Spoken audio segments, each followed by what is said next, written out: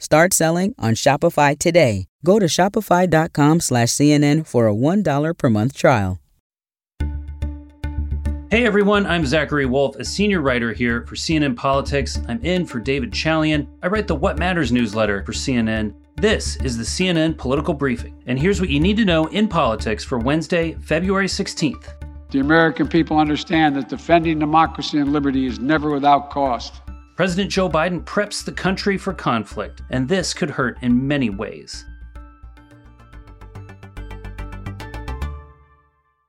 In a lot of ways, it's an epic plot twist in the American political drama. A President Joe Biden and a party, the Democrats, that came to office promising to wean the country off of oil and gas to save the planet at a time of climate change are now looking for ways to bring down the price of oil and gas to save his presidency and their control of Congress. How do we get here? First, inflation. The pandemic drove up the price of gas. Then a failure. Democrats could not come together and jam their climate change agenda through the Senate, where it requires a supermajority and Republican support to pass pretty much anything.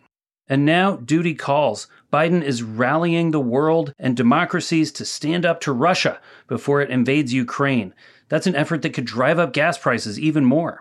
Biden appealed to Americans' moral compass and sense of duty on Tuesday. He sought to justify standing up to Vladimir Putin of Russia over faraway Ukraine. Because this is about more than just Russia and Ukraine. It's about standing for what we believe in, for the future we want for our world.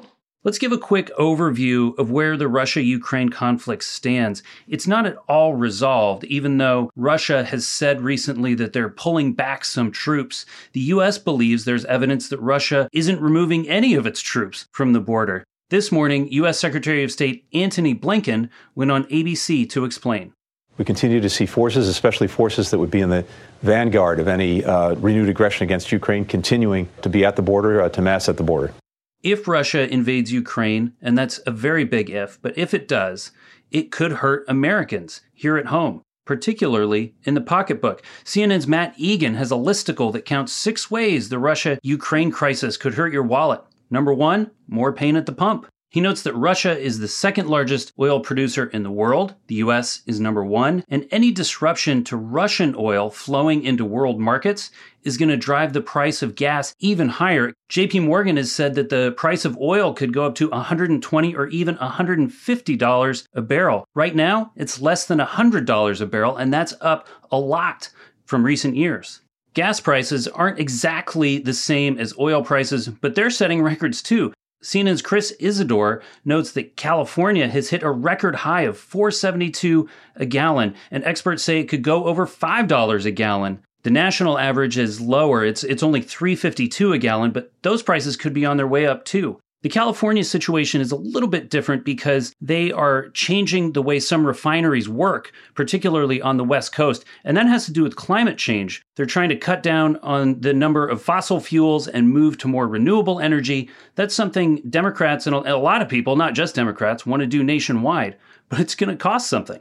All of this means that Democrats could be changing their political agenda. They're already nervous about a midterm election coming up in November. Republicans are all but expected to win control of Congress and maybe the Senate this November. Democrats failed to pass their massive social spending bill, which would also have addressed climate change, but now they're trying to retool things to focus on gas prices and the skyrocketing deficit. Some people are talking about a gas tax holiday. It sounds interesting. The government would basically stop collecting the taxes it collects on the gas that you put in your car. But other people are saying this wouldn't accomplish very much. The government only collects 18.4 cents per gallon. They put that into a trust fund that finances U.S. highways, so we can't really afford to not take the money in. This would be a temporary fix. The White House said yesterday, when asked about the gas tax holiday, that all options are on the table, but they declined to outright endorse this gas tax holiday idea. They noted that President Biden has already tapped the Strategic Petroleum Reserve, which did incrementally knock down prices, although they still continue to go up in general. White House Press Secretary Jen Psaki said that President Biden is going to continue to pressure other countries to increase the amount of oil that they're pumping, but the pressure isn't working right now. Saudi Arabia, according to the Wall Street Journal, essentially snubbed Biden's request this week to increase how much oil it's pumping. The Saudis, by the way, are part of OPEC, and they work with Russia to set oil prices. Even if all Democrats agreed to suspend the gas tax, it would probably require 60 votes in the Senate. West Virginian Joe Manchin, he's essentially the Dr. No of the Democratic caucus. He's thrown cold water on the idea. He doesn't think that Americans can afford to stop taking in the tax, especially at a time when they're already spending more money to fix roads and bridges. One of the big wins of the Biden administration was this bipartisan infrastructure bill. A lot of Republicans are saying suspending the gas tax would be nothing more than a gimmick. The price of gas is $1 higher. If you eliminated the gas tax, you would reduce 18 cents of that dollar. But what you would create is a greater amount of debt in the United States. I personally think it's a bad idea, but I also think, frankly, it's just a gimmick. All that leaves President Biden fearing further hikes to gas prices, unable to control them, very likely to pay his own political price for the pain Americans are feeling at the pump, and essentially powerless to do anything about it. However, there is one silver lining to higher gas prices. It could turn Americans away from fossil fuels and toward renewable energy and non-combustion vehicles. That's something I think everybody who's worried about climate change can support. That's it for today's political briefing. I'm Zachary Wolf. Thanks so much for listening. If you want more of me and my political analysis, please subscribe to the What Matters newsletter at CNN.com. We try to connect the dots at this time of political, cultural, and economic upheaval. And please take a moment and be sure to follow us wherever you get your podcasts. We'll talk to you tomorrow.